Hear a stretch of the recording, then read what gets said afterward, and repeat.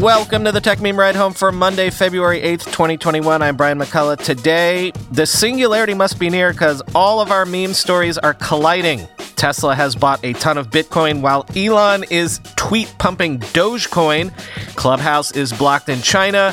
Cold water gets thrown on our Apple Car story by Hyundai itself. TikTok is skipping directly to an e-commerce build-out. And Xiaomi's new global flagship phone.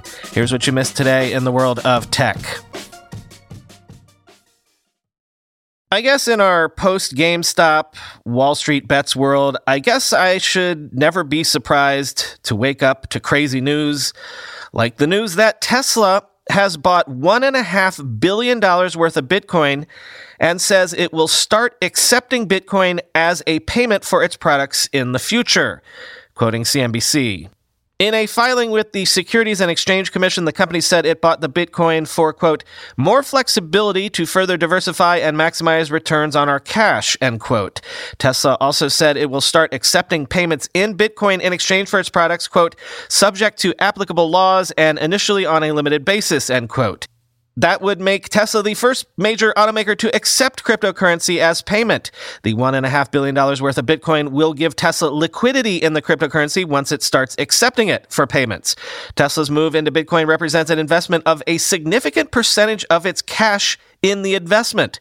The company had more than $19 billion in cash and cash equivalents on hand at the end of 2020, according to its most recent filing.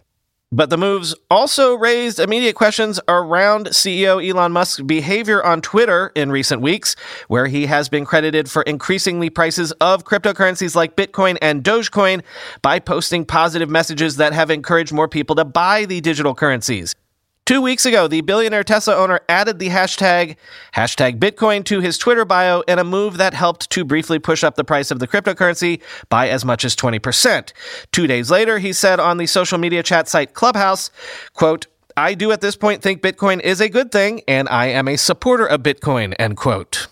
Bitcoin prices surged to new highs Monday following Tesla's announcement, reaching a price of at least $44,200. Tesla shares were up more than 2% Monday morning. Tesla warned investors of the volatility of Bitcoin's price in its SEC filing, end quote. Yeah, and about that Dogecoin stuff. In case you're not aware of Doge, it was sort of a joke cryptocurrency. That would be one way to put it. But also, maybe it's better to think of Dogecoin as the ultimate meme currency, especially in this age of non-fungible tokens and art now and collectibles on the blockchain. So this is what I mean by nothing surprising me anymore in the post-GameStop world. Dogecoin is maybe the ultimate meme play in a way. Elon Musk is a meme engine in and of himself, so his tweets pushing Dogecoin up from half a cent at the beginning of the year to around 8 cents this morning, even though Doge is sort of not an active project or even a viable one at this point. Yeah, to the moon for sure. As an aside on Dogecoin, I was involved in the filming of a cryptocurrency documentary 6 or 7 years ago that never got sold anywhere as far as I know, so I can't point you to any link to the video. I would if I could. Anyway, I was involved in the filming that happened here in New York City because they were covering this big crypto event in downtown Manhattan that about 200 people showed up for. It was at the height of Dogecoin mania. People brought actual Shiba Inu dogs to the event, and at the end of it, they put a Doge mask on the bull statue that's right behind Wall Street. Anyway, this morning I reached out to some of the folks that I met back then, and some of them never sold the Dogecoin that they mined all those years ago. They held it all this time and are, you can expect, very happy right now. Although some of them also sold Doge when it was suddenly popping towards a penny about 2 weeks ago. It had been stuck at like a quarter of a penny for like basically forever. Previous all-time high for Dogecoin was about a penny and a quarter. That was maybe 3 or 4 years ago. So I don't know, man. When you've got Elon Musk on your side, to the moon for sure, I guess. And the countdown is now over, I guess, because Clubhouse is now officially blocked in China, just as everyone expected it would be, quoting TechCrunch. Thousands of Chinese users suddenly found themselves unable to access Clubhouse on early Monday evening as the country prepared to start the week-long Lunar New Year holiday. Inside WeChat groups, Clubhouse users rushed to report the situation and help each other with ways to get back onto the red-hot live audio app. Audio drop-in startup Clubhouse was rapidly gaining steam in China, attracting a bevy of users early on to conversations on a wide range of topics. The app seemed likely to meet the fate of other US-based apps and services, however, namely a ban, and as of Monday, that indeed was what Clubhouse faces, as confirmed by TechCrunch. Users in China can no longer access the Clubhouse app, though the app's website remains unblocked. The app is unlikely to return, given how much the app's model would have to change to comply with Chinese internet regulations. As Clubhouse was not listed on the Chinese App Store, it's unclear how many people from mainland China were on the platform. A room discussing the 1989 pro-democracy Tiananmen protest, a taboo topic in China, reached the maximum number of participants at 5,000 this afternoon prior to the ban. Another room focused on the same topic attracted over 2,000 users. Clubhouse's API has been blocked on Monday around 7 p.m. Beijing time, censorship monitoring organization GreatFire.org told TechCrunch, end quote.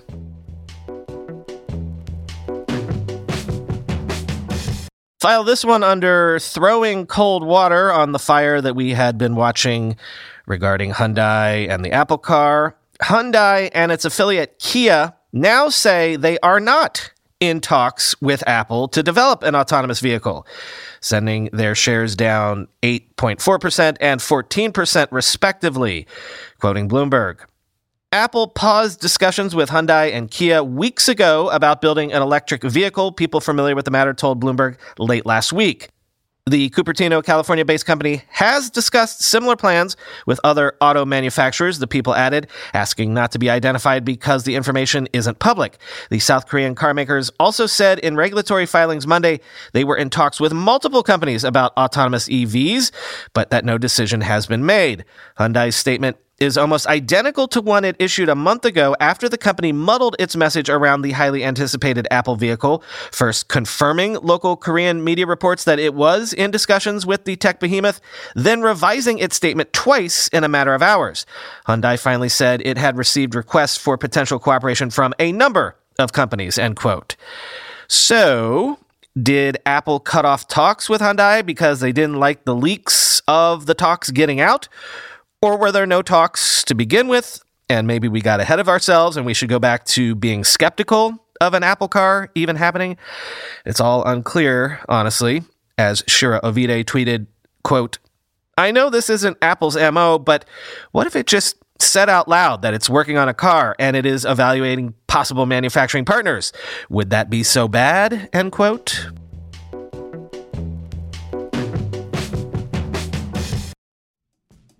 Let's be real for a minute. Most guys would wear a t-shirt every day of their lives if they could.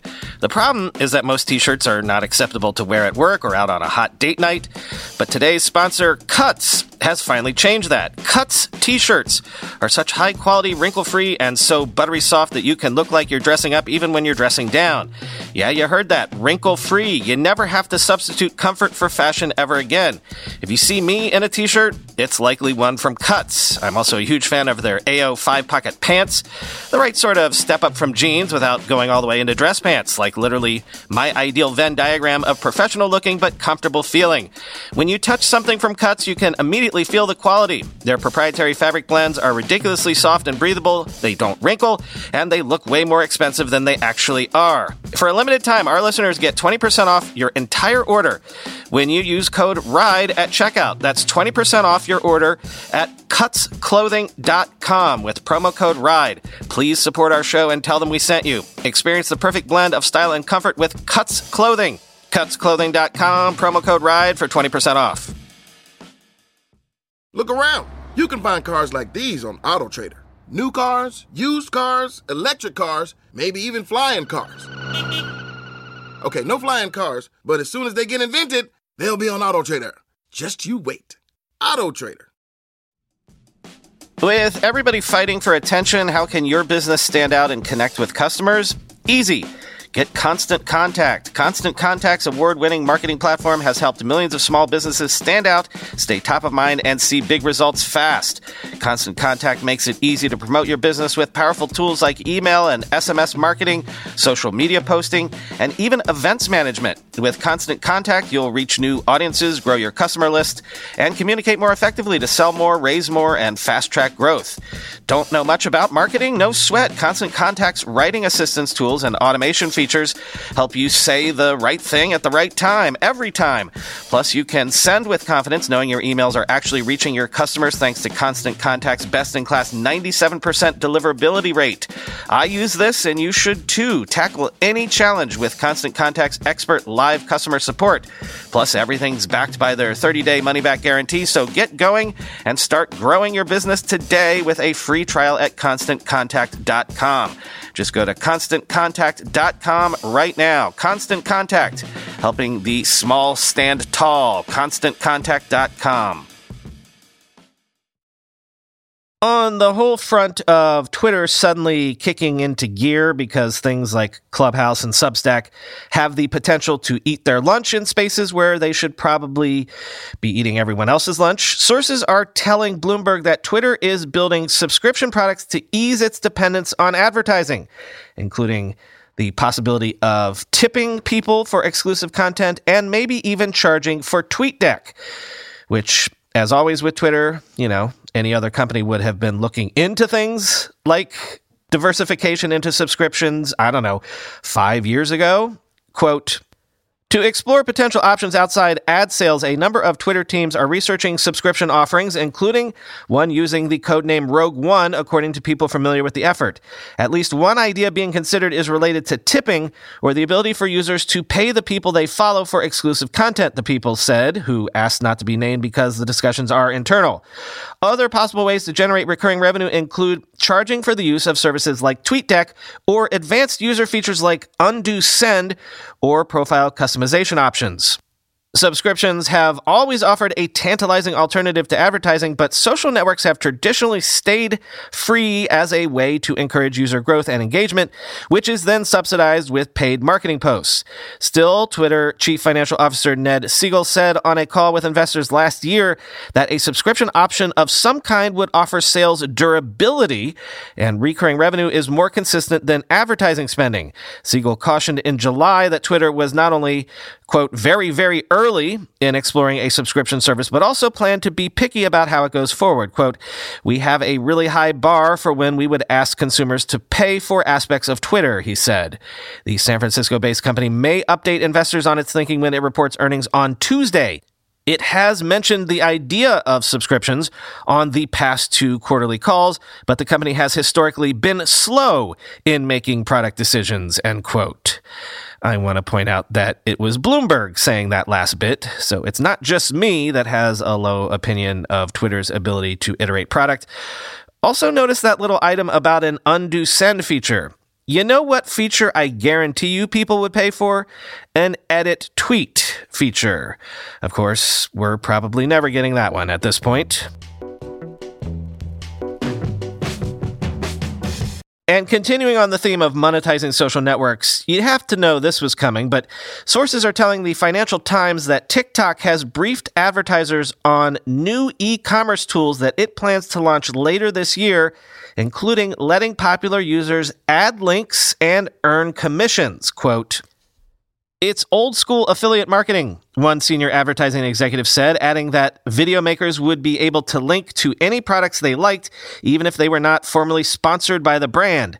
TikTok, which is owned by China's ByteDance, is also aiming to roll out the ability for brands to showcase catalogs of their products on the platform, the people said. The app is also said to be rolling out live-streamed shopping, a mobile phone version of television shopping channels where users can buy goods with a few taps after seeing them showcased by TikTok stars. This follows testing of the live shopping feature with Walmart announced late last year. TikTok declined to comment. Quote, it feels like TikTok is about to skip introducing a desktop experience and go straight into commerce. Jack Smith, creative technology officer at WPP's Mindshare, said. Culturally, TikTok is well placed for live-streamed commerce to capture the dissolving distinction between content and commerce because it doesn't feel as polished as other platforms, he added. The tools will bring TikTok, which has already announced a partnership with e-commerce platform Shopify, further into competition with Facebook, end quote. In the interest of keeping score on what the big tech oligarchs are up to, who's up and who's down, and the like, I like to look for these sorts of metrics. Platformonomics is out with its yearly look at capital expenditure at the big tech companies, and the TLDR this year is Amazon's CapEx grew 69% year over year. Microsoft's grew 14%, and Google's actually declined 5% year over year, which again plays into my theory of belt tightening at Google, though again, I'll acknowledge their earnings were blowout just last week. But still, analysis like this is a proxy way of looking at who still has the ammunition to continue to invest in expanding their various business lines. Quote, the three hypercloud companies, Amazon, Google, and Microsoft, collectively spent almost $97 billion on CapEx in 2020, up 32% from 2019's $73.5 billion. Amazon and Microsoft's spending again hit new highs, bonkers new highs in Amazon's case, while Google's spending declined for the second year in a row. Amazon spent more on CapEx than any company, not just cloud companies, in 2020. In 2020, Amazon's CapEx was up a mere 69% to just shy of an absolutely bonkers $54 billion. Google's spend declined 5% to $22.3 billion, and Microsoft's increased 14% to $20.6 billion. Amazon, company slogan, a penny of free cash flow is a terrible thing to waste on abstract accounting constructs like profits, is accelerating its spending and may soon achieve orbital escape velocity on the back of its CapEx trajectory, rendering Jeff Bezos' personal space program unnecessary. It is beyond bonkers that a company that sells books, in quotes, spends more on CapEx than any other company, and the idea that our other two software companies have a CapEx spend in the same league or beyond the biggest automakers, energy companies, semiconductor manufacturers, and telcos in the world is likewise bonkers, end quote. Finally today, whenever I'm tempted not to cover Chinese smartphone launches, I remember that fully 37% of you listening to me right now are listening outside of the United States. So a lot of you might actually be able to buy this. Xiaomi has unveiled the global version of its Mi 11 flagship smartphone, which sports a Snapdragon 888, a 6.8-inch 1440p OLED 120Hz display, and up to 256 gigabytes of storage, all starting at €749, quoting The Verge. The screen appears to be the same panel or very similar to what is found in the Galaxy S21 Ultra. It's a slightly curved 6.8-inch 1440p OLED with a refresh rate of 120 Hz and peak brightness of 1500 nits, matching Samsung's phone spec for phone spec. I don't have the S21 Ultra to compare side by side, but I can tell you that the Mi 11's screen is extremely good. The Mi 11 has a 108 megapixel primary camera backed by a 13 megapixel ultra wide and a 5 megapixel telemacro camera. The selfie camera is 20 megapixels and tucked inside a small hole punch cutout at the top left of the screen. The battery is 4,600 milliamp hours and can be charged up to 55 watts with a cable and up to 50 watts wirelessly. The Mi 11 also features reverse wireless charging at up to 10 watts. It runs the MIUI 12 based on Android 11. Xiaomi hasn't provided a full list of regions or launch dates just yet, but says the Mi 11 will be priced at €749 or around $900 for the 8GB, 128GB model, end quote.